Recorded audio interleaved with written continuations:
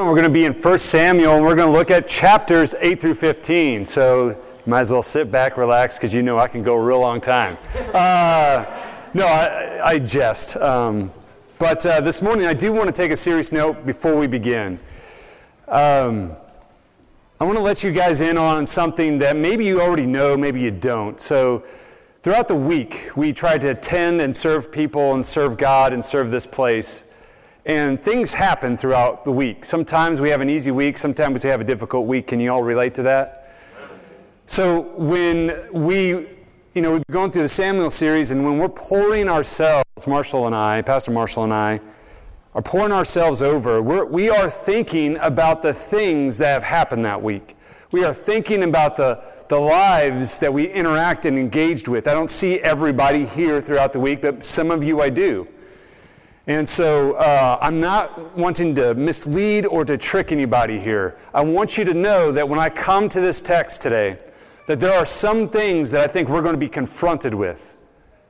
And so I just pray that no matter how hard they may seem, no matter how difficult it sounds, how much of a punch it might feel like, that you would consider it.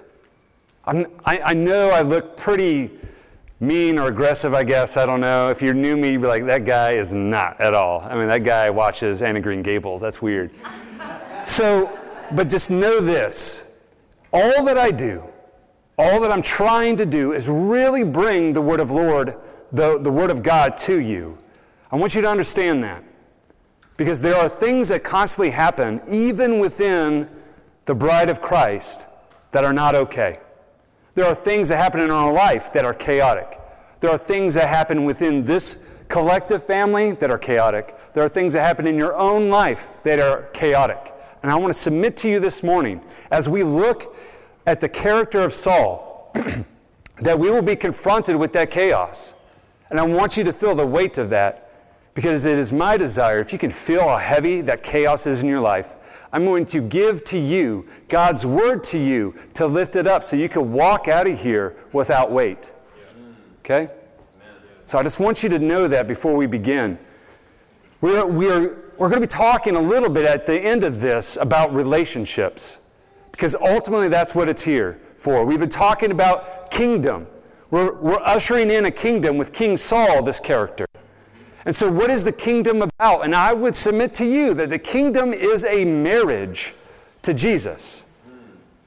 And so we're going to look at that. But before we do, we're going to learn a lot about King Saul. And as we continue, we've been going through Samuel, like I've said. And as we walked through, we looked at Hannah, who asks for Samuel, a boy, and that she devotes over to God all the days of his life.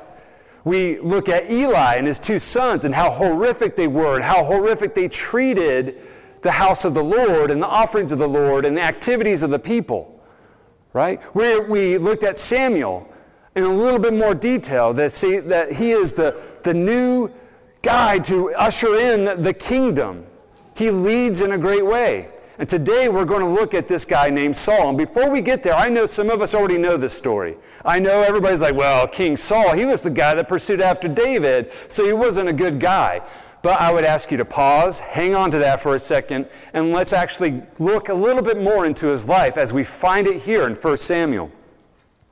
As we begin in chapter 9, I'm going to this is a lot of stuff, so I'm going to try to overview this, and then we're going to dive down at some parts of the story to pull out some significance, and then we're going to dive back up into narrative.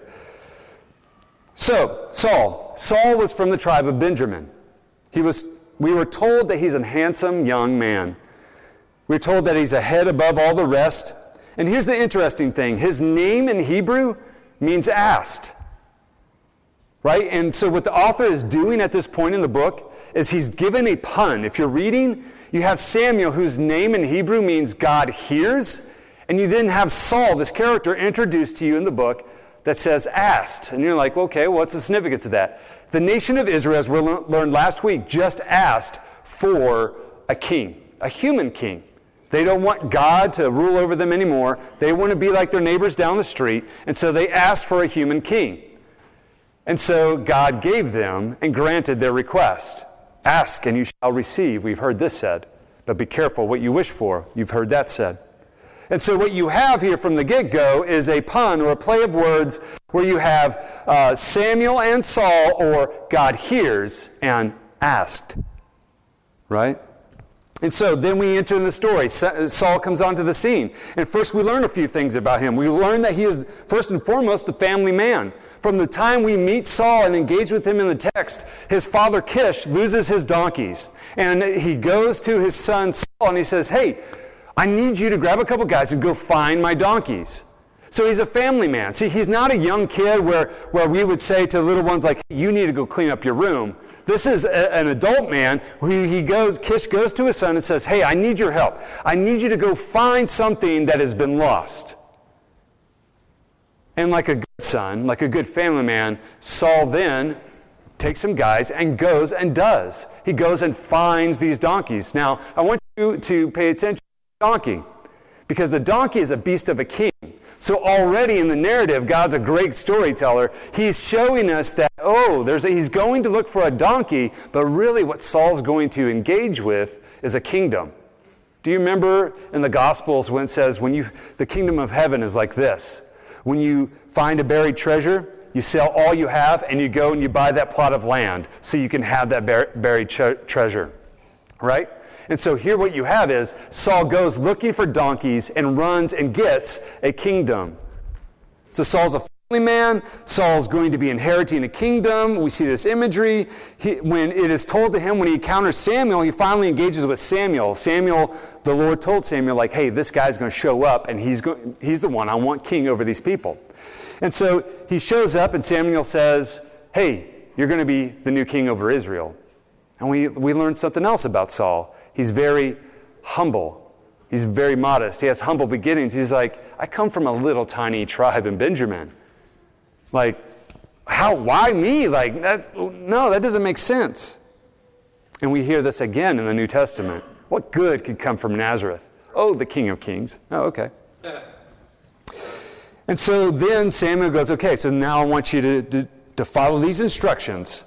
And this is going to be on your way. You're going to come to this place, you're going to turn on these trees, you're going to encounter these three people, and you're going to have like a garrison of Philistines, you're going to turn right at the McDonald's, and then you're going to come to this little oak and all this other stuff. Like all this long descriptive details on how to get to the place. He's like, when you go here, this is what's going to make you king. And then all of a sudden he gets there, he encounters these three prophets, and then the Holy Spirit, we're told, falls upon him and he starts prophesying. You got the garrison of Philistines over here, some prophets over here, and he just, with the power of the Holy Spirit, starts proclaiming God's word, prophesying.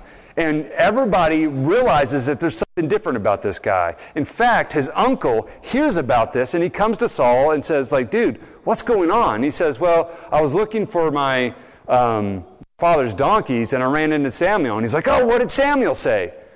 And he says, well, Samuel said a lot of things, but he said the donkeys have been found. And Saul doesn't tell his uncle about the fact that Samuel just told him that he's going to be king over Israel.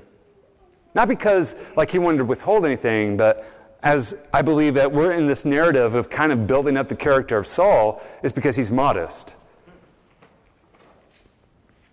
And then next, Samuel grabs him, meets him where he told him he should be after he's received the Holy Spirit. His heart has been changed. He's been given a new heart. And so now Samuel gathers all the people together.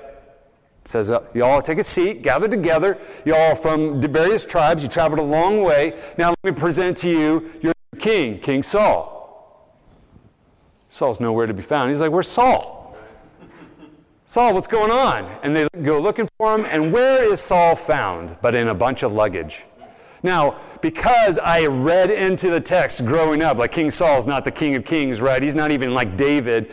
You would think that this is a negative thing, like this dude's hiding, he's scared, but it's not, because what he's doing is actually serving the people. He's busy about not only doing the things that his father asked, but also doing for others. As they traveled, he's among the luggage, and he's serving others. Then, shortly after he's been announced king, we have like the naysayers, the people like, this guy is going to reign over us. And instead of like fighting back and being contentious, we read that Saul rolls with the punches and remains peaceful and calm and moves on. He doesn't engage with those naysayers. And so just to kind of overlook what Saul is all about so far, what we can come to know is that he has a pretty good character. He's a family guy. He listens to his father, even though he really doesn't have to, but he does. Right? He runs into the kingdom, and he gets the Holy Spirit, and his heart is even changed. He becomes unrecognizable to his uncle because of that. He's modest. He comes from humble beginnings. He's a servant. He maintains peace, rolls with the punches. And here in the next chapter, we're going to see that he's working and plowing fields.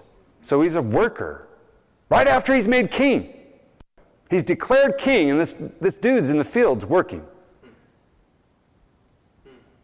But here's the thing that we need to point out. Good character is not a guarantee. Godly character is what you are meant to be. Yes. See, we can be good enough in our own way and on our own terms, but it is only a godly character that dwells with God, in the presence of God, among God's people. That is what God wants to fashion you into. He doesn't want to make you more of yourself. He wants you to become more of an image of Him. So you don't rely on good character. And we're going to see that.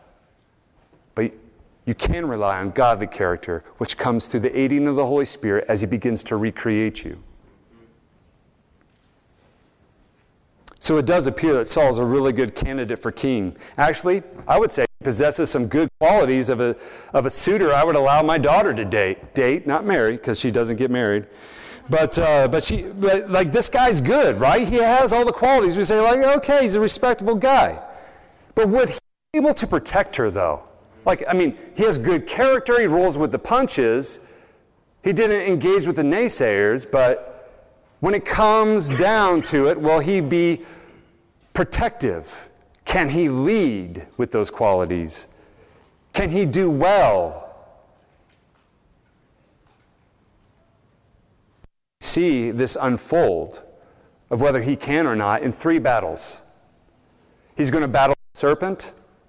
He's going to battle a Goliath-sized army. And he's going to battle with Yahweh over devotion. So let's go into it. Let's look at this battle of the serpent. Saul takes his new role as king for a test drive. The battle against the serpent. And why am I saying this? Because it is a battle against the Amorites, who King Nahash, his Hebrew name means serpent. I've already walked through all what the serpent imagery is of the Old Testament. Do you remember back in Genesis when all went awry, chaos ensued because poor decisions were had, and the fall happened, and then God gives a promise in the midst of curses, and He says, the seed of the woman will crush the head of the serpent. And so anytime this imagery pops up in Scripture, we pay attention to it. Oh, there's a serpent who crushes it. Right? And so that's what we have. We have the Amorites. The Amorites rise up against the people of God. And they come and they say, hey, we're going to destroy you. And the people of God are fearful. They're very few. It's just one tribe. And they said, don't destroy us. Is there something else? Can we make a treaty? Can we make a pact? What else can we do? He goes, okay, well, I want to defile you guys. So I want you guys to cut out your right eyes. And then I won't destroy you. Right? The nerve of this guy. Right? And so they're like, well, can you give us 7 days to see if we have anybody who could come and rescue us? You're like, sure. You go ahead. You have that 7 days. We'll see if anybody can come and rescue. And then here's where we engage with Saul into the text. Saul is coming in from the field behind oxen, and he sees that his people, the people of Israel, stirred up. And he's like, what is this that I'm hearing? And then the Holy Spirit rushes on him. And the Holy Spirit leaves from the Lord anger and says, Saul, we don't like this. Nobody will defile our people. And Saul begins to get angry. And then he breaks apart the oxen, sends it to the people, and says, you will become like this if you don't come fight. And so he unites all of the people together, and they go and fight, and they are victorious over the serpent. So far, so good. Man, this guy can protect. This guy is zealous. This guy is filled with the Holy Spirit. All is good. All is great. Right? Filled with the Spirit of God, King Saul brings the people together in battle. They show up in great numbers. All this because the serpent wanted to defile the people. Let me point something out specifically to you guys. This is something I'm huge on. And that is, there is a spiritual realm that exists, one that many of us are not privy to, but is just as much reality. And it is led by Satan himself, who despises and hates Yahweh, God, and his people. He wants to ruin you. He wants to destroy you. He wants to cut out your right eye. He wants to defile you in all the gross, risque ways, because he wants to bring you low. He started with Adam and Eve, and he's been doing it ever since. The only one he can't get a lick on is Jesus Christ. You need to understand that. Your sin caused chaos, but then Satan also wants to get you to invite more chaos into your life. And many of us think that we can outwit him, but he is the father of lies. He makes truth, he makes a lie look this close to truth. My fingers are touching, but there should be a space there, and I can't get that close.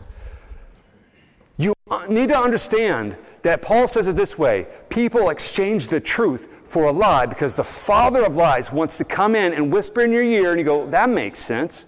Actually, that makes really logical, good sense. I should probably go and do this. And all of a sudden, you have invited and welcomed chaos into your life when God says, that's not the way. I gave order in my word, and you departed from it. And now it's chaotic. So when the serpent wants to defile God's people, we, with the aiding of the Holy Spirit, should contend. And sometimes that's hard. Sometimes metaphorically. Sometimes that means, like, I'm not going to tolerate this. I'm not going to stand for this. Then we engage into the next battle. In this battle, Saul's son Jonathan instigates. So Jonathan goes and picks a fight with the Philistines. Here we go again with the Philistines. They're instigated. And this time the Philistines aren't going to have it. And they show up with a Goliath-sized army. More chariots and men than the sands on the seashore. What is that image about? Do you remember that Abraham's descendants is supposed to be more than all the sand on the seashore? So in the Hebrews' mind, they come to battle and they see this imagery and they look around and they're not such as they are. What do? Read this in 1 Samuel 13, 5 and 7.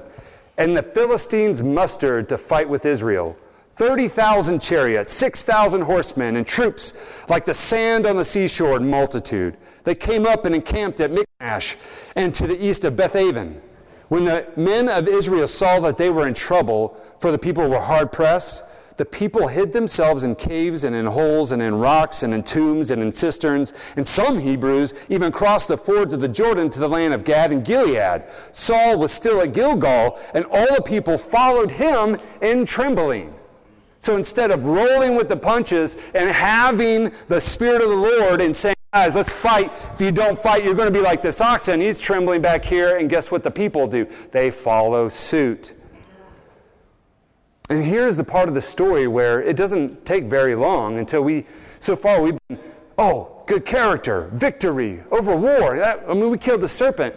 Now we're about to see the dissension of Saul in his character, in his relationship with Yahweh, the one who made him king. And we see this in three different ways. Just like there's three battles, we're going to see specific three ways how Saul loses the kingdom. So let's get back to this dumpster fire. While hiding from the Philistines, Saul's told to wait for Samuel, to see if the Lord will fight for them and to give them victory. So him and Samuel were supposed to get together and then call on the Lord and say, will you give us victory from the Philistines? Right? And what happens? Saul becomes impatient.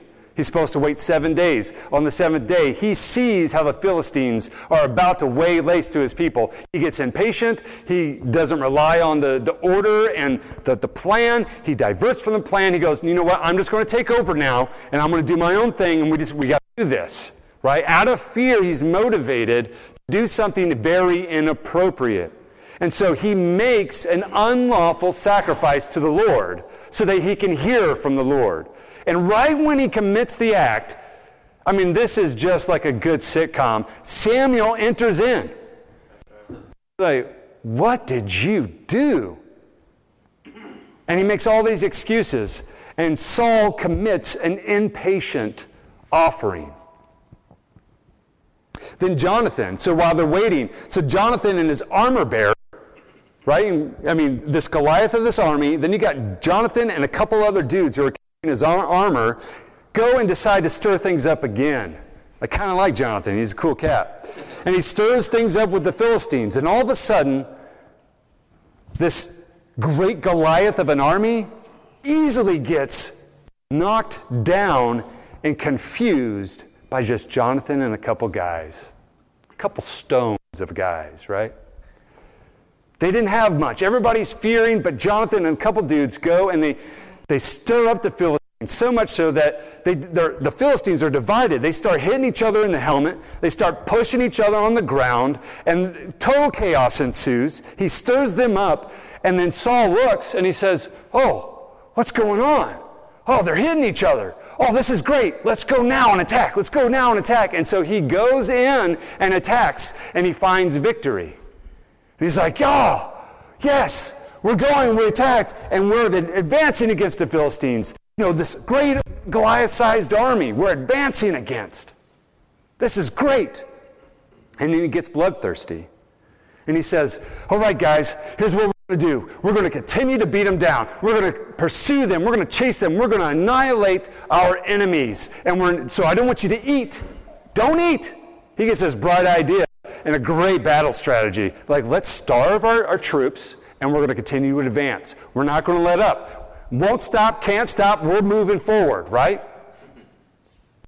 Saul commits a very horrific, inappropriate decision. See, God's people won't be defiled, and they won't be starved. You're not going to misuse them in that way. But Jonathan doesn't hear about this oath that they're not allowed to eat. That's what the oath is. Saul goes, "I don't want anybody to eat. Nobody eats till evening time. We're going to continue to advance." And they're already faint from the first victory, and they're continuing. He's expending his people. He's expending the people of God. He's starving them out. Jonathan doesn't hear this. He walks into the woods, finds some honey, and he's just about to kill over because he's so tired and exhausted. Eats the honey, and his life comes back to him, and he's ready to go again.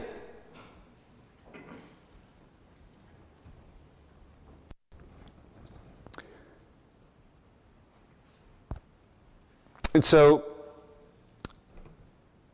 as the people of Israel pursue them till evening, they have victory of the Philistines. They keep their cattle, their sheep, and they're so hungry and famished that they take some of them and start cutting them open and eating their meat with blood in them, with blood in it. And that's inappropriate. God does not tolerate that. Saul hears about this. Saul says, no, stop. Don't sin against the Lord. Come, let's do the barbecue, let's eat, and then we'll see if we're to continue through the night pursuing the Philistines. So they come, and he seeks the Lord, and the Lord doesn't hear, or the Lord doesn't answer him. Again, the Lord does not show up to tell Saul what to do next. And he goes, there must be sin in camp. So he rolls some dice to show where the sin lies, and it lies with Jonathan. And he's like, Jonathan, what did you do? He goes, well, you made this dumb oath over your people saying that they can't eat. I didn't know about it. I went into the woods. I had some honey. And so now will I die? And Saul says, yeah, I mean, that's my oath. I said, don't eat. You ate. Now I have to kill you. But then the people of the Lord step up and says, no, surely the Lord was with him. Because him and just a couple guys against this major army stirred up things that gave us the victory. Surely the Lord's with him, so he shouldn't die. And so Saul didn't kill him, but everybody returned home and they didn't pursue the Philistines anymore. So already we have Saul committing an inappropriate offering, an inappropriate decision. And then now lastly, we see how undevoted he is in this final battle scene, which takes place in 1 Samuel 15, 1 through 3. Samuel said to Saul, "The Lord sent me to anoint you king over his people Israel. Now therefore, listen to the words of the Lord. Thus says the Lord of hosts," that's battle language right there, "I have noted that what Amalek has done to Israel in opposing them on the way when they came up out of Egypt. Now go and strike Amalek and devote to destruction all that they have. Do not spare them, but kill both man and woman, child and infant, ox and sheep, camel and donkey." So finally, Samuel comes to Saul and tells him that God has seen what Amalek has done to Israel. God commands Saul to go and devote the Amaleks to destruction. Nothing should be left of them, not even livestock. Saul goes and does. However, he doesn't do completely. He changes things.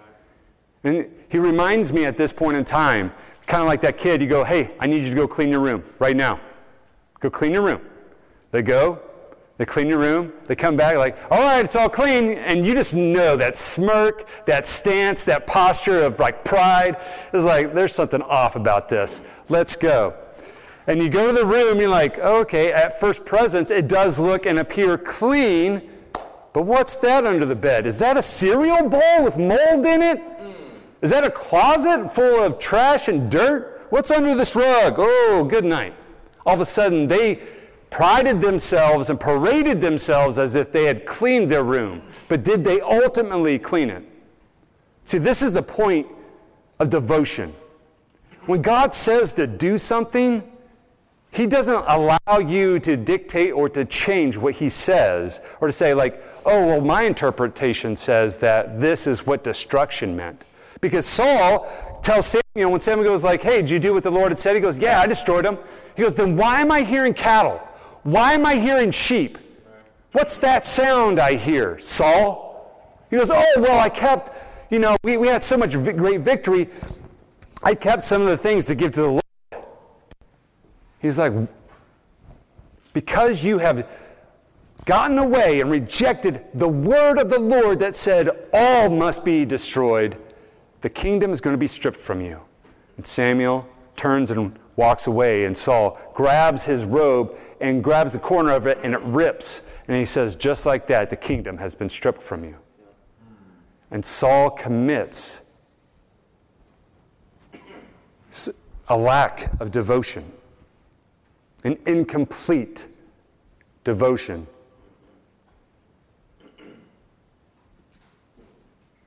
And so here, briefly, we just look at how the character of Saul started out as good character. Many of us might have started out with good character. And we've tried to strive to be in the kingdom. Like Saul. We have the foundations of modesty and humility and all those good things. We like to listen and things like that. But then, even when the Holy Spirit rushed on Saul, it fled from him. There's something to learn here. Something about a relationship with God. And now that's what I want to turn our attention to. I remember in college, sitting on a bench at Carson Newman University now, but it was college then. And it was kind of my first experience of dating. And I had heard this new phrase going around campus that put the fear in the hearts of every guy on campus. And it's this: DTRs, define the relationship. And what that means, for those who don't know, is it's that point in time when the girl's expecting for you to commit and say you're boyfriend and girlfriend. And the guys are just like, I thought we were just hanging out. I thought we were just friends. But there's that moment where you have that DTR. Mine came on this bench at Carson Newman. And I just remember saying like, yeah, I just think you're, a good friend, and like that's it. I just don't see this going anywhere. And I can just see that I just became the jerk of campus, and wasn't going so well. But we all have standards in relationships. There's things that we have to do. And what's been laid on my heart in this narrative is something that we can also see with a bigger narrative that is also taking place. We've been looking at the character of Saul because that's where we're at. We're looking at characters. But also mixed throughout all these chapters is something else happening. And that is these DTRs that happen between Israel and Samuel. Before Saul becomes even king, Israel kind of approaches Samuel and says, so your sons aren't great leaders, so we're going to use your poor parenting as an excuse to say that we're not going to be in relationship with you anymore, or God. We want a human king to rule over us. So appreciate the time, but this is where we're going. And Samuel becomes frustrated, like a teenage girl who just got broken up with, and goes to God and says, this is not right. And he's right. It's not right. It's not appropriate. But God says, they have asked, and I will grant. Next time, they actually have victory. Remember, over the serpent. They go to that battle with King Saul. Oh, see, we've asked for a king. Now we're victorious. Now we're living life. Whew, this is great. See, we did a good thing. We imposed upon God our desires, and guess what? It worked out. And then Samuel says, hey guys, I just got to have a hard conversation with you right now. I got to talk to you. Like, here we're victorious, and you guys are jumping up, and you're great. You think you did a good thing. But you've been worshiping other gods beside the one true God.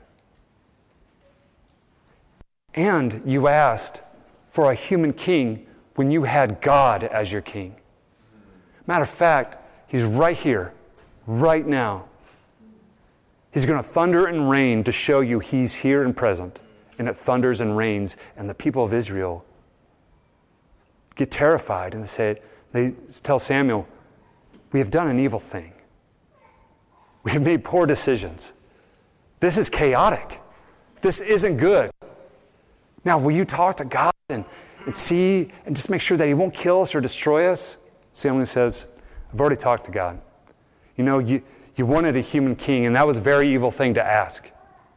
But what he's going to do is if you align in relationship with him, if you will cling to his word, he's going to bring order to the chaos you've invited in. And he's not going to undo the king thing. He's going to use what you wanted for evil to work good. And you wanted a human king, and so he's going to usher in the King of Kings.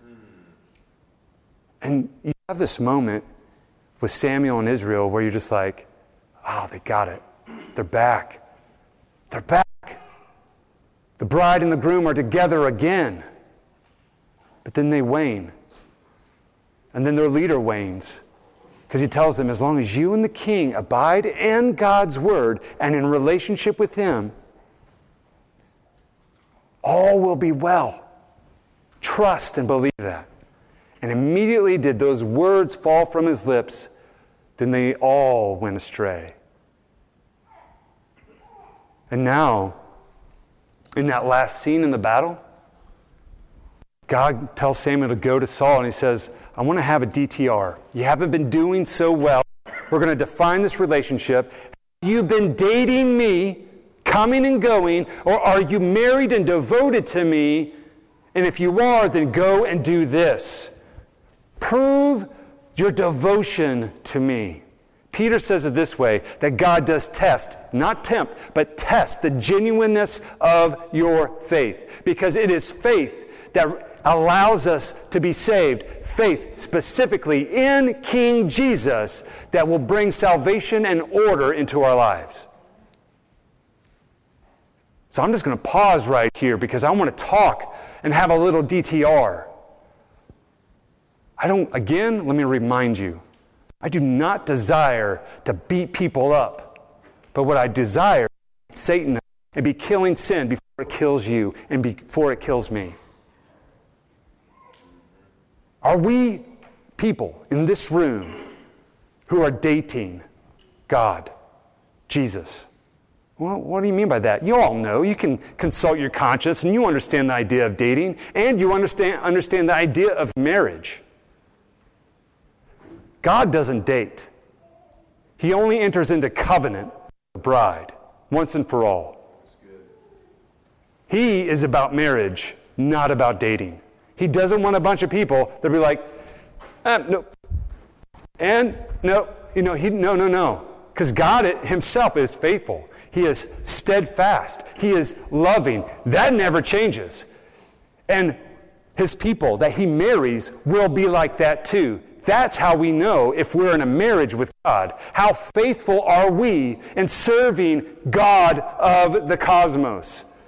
Are we more loyal to our jobs? Here's the gut punch. Are we more loyal to the things that are not specifically in the relationship with God than God? Are we dating or are we married? I remember when I asked Melissa to marry me, she didn't know it was coming, at least I don't think she knew it was coming. I had planned this big thing where my best friend was coming in and was going to surprise her. Her best friend was going to carry her, get her, what do you call those, the foot things where they paint them? Thank you. And the hand things where they paint those. And they do the hair thing. Her friend was taking her on this thing, and so I was going to go and propose to her on Camelback Mountain in Phoenix, Arizona, which is the first place we spent our first date hiking or rock climbing. And so I was like, all right, she's going to get dropped off there. She's going to what's going on? She's going to meet my best friend who she had not met yet, and he's going to escort up the trail. I'm going to be there waiting, sweating, with pit stains all over the place, and I'm going to have my paper out, some music over there, and I was sitting there waiting. Hikers are coming by, and they're like, what is this dude doing? And I'm like, just keep going, thank you. But I remember all the events that happened leading up to that day. I was getting ready to leave the hotel with my friends, and literally an accident, a bus and a car convertible went under this bus and had an accident literally right in front of me. And with accidents, it stops you and you can't go. I'm like, I'm going to be late for this. She's currently about to be there. I don't have time for this. Holy cow, this is difficult. And so finally I get around and I'm rushing, I'm speeding, I'm being illegal at this time, and I'm going to this trail. And so my friends are there, and then it starts downpouring. And I'm drenched. I'm like, this is ridiculous. And here's what I remember as I'm walking up to the trail. I'm thinking about this wreck. I'm thinking about this rain. Melissa's friend actually dropped her off on the other trail, which was 15, 20 minutes. And I'm like, well, no, you got to come back around this way. So it delayed. I'm like, I can easily interpret that this probably isn't meant to be, right? It's not in the tea leaves, so to speak. Things are happening, and but I remember walking up, and man, rain was getting blown in my face. I was cold. I was miserable, and I said, God, I don't care what happens. I'm going to marry this woman because I believe you told me to marry her. So whatever you want to do, make it flood, son, because I'm going to marry this woman. I'm going to show you that I have a faithful heart. And I get to the trailhead, and the rain stopped. And I said, I got to remember this story because it's a story of faithfulness, a type of perseverance and faithfulness that he's calling each and every one of us to. The faithfulness that Marshall has, where he sits here, he doesn't care how many people are in the seats. He cares about the people who are in the seats and their soul and their relationship with God, that he's been here for over 13 years. That you guys have been faithful no matter how this place looks like. You show up because the Lord doesn't care if there's painted walls or not, but you show up because it's God and you're married to Him.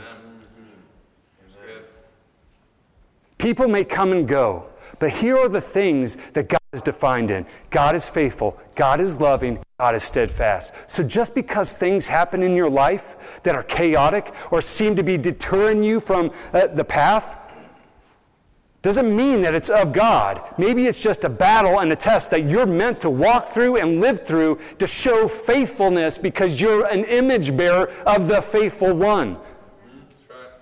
And let me close with this. Good.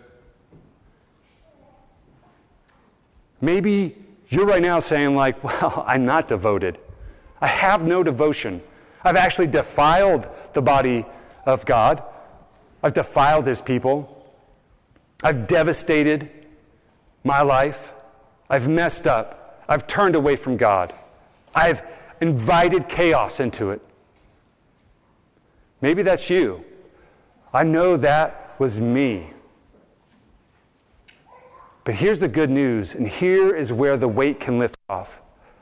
If you can go back and read on your own this whole story of Samuel and why we're even taking you through it, it's because, remember me talking about the faithfulness of God? God's like this. And when you turn like this, and if God's right back there, the moment you turn around, you come face to face with God. He says, I'm always here. I've never left. You leave. Even when you ask inappropriately, I'll give it to you. As Paul says, I'll give you over to yourself. If you want your life, you go get your life. But if you want to get a life, you come to me and I'll give you one. Amen. Like seriously, people. This isn't just worship hour, it's worship living. Right. All together. Having those hard conversations, making things chaotic, and bringing the order of God through His Word to it. We don't recite this because it's cute. We recite this because it is needed. Stray from this, but just a little. And chaos will be your life. But stick to it. Hide it in your heart. And it doesn't what? And sin doesn't rule you. Yes. This is the sword by which you can kill sin. This is the means by which order can be invited back into your life. There is nothing chaotic that God can't speak order into. If a dude can look into a tomb of Lazarus that says, Lazarus, get up and walk, he could say into your life, order to the chaos. And he begins to clean. He begins to fashion and form and make you new again. That's what we need. And the warning, be warned by Saul. Dude had a great character, filled with the Holy Spirit, was used by God in a lot of good ways, but then ends up grieving God and the Holy Spirit. And when that happens, because God is faithful and never change, oh, you just took a step over there and I can't go there. That's dirty. It makes me sad. It makes me sad you want to be jumping in mud puddles. But I can't follow you there. You come follow me here. You turn, I'm right here. I'll start bringing it together. It's a marriage. Let me get down one specific level, and that is we have an opportunity to serve this community, to serve others, to bring them into the fold, to get them to experience the order that they all really ultimately crave for their lives. And we have the means, but how will they hear if nobody tells them? And how do we not tell them if we don't go? Right. We may be few, like the nation of Israel, facing all kinds of a Goliath society and community, but just like Jonathan and a couple arm bearers that stir things up. We, Harvest Point, the few, devoted and married to Yahweh, abiding by His word, can cut off heads of serpents and bring order into a world that's chaotic. With every step we take, if we abide in a kingdom life, according to how God says we do, with every step we take, we bring the kingdom with us and bring that kingdom into the lives of others. And if you're serious about that, if you're married to God, you will be serious about that. But if you're dating Him, you come and go. God's going to let you come and go. That back door is wide open. But if you guys want to do this together, I know 2 guys right here that want to go. So that's the invite. The invite is for all of us to be a family that's married to Jesus. In the name of the Father, Son, and Holy Spirit. Amen.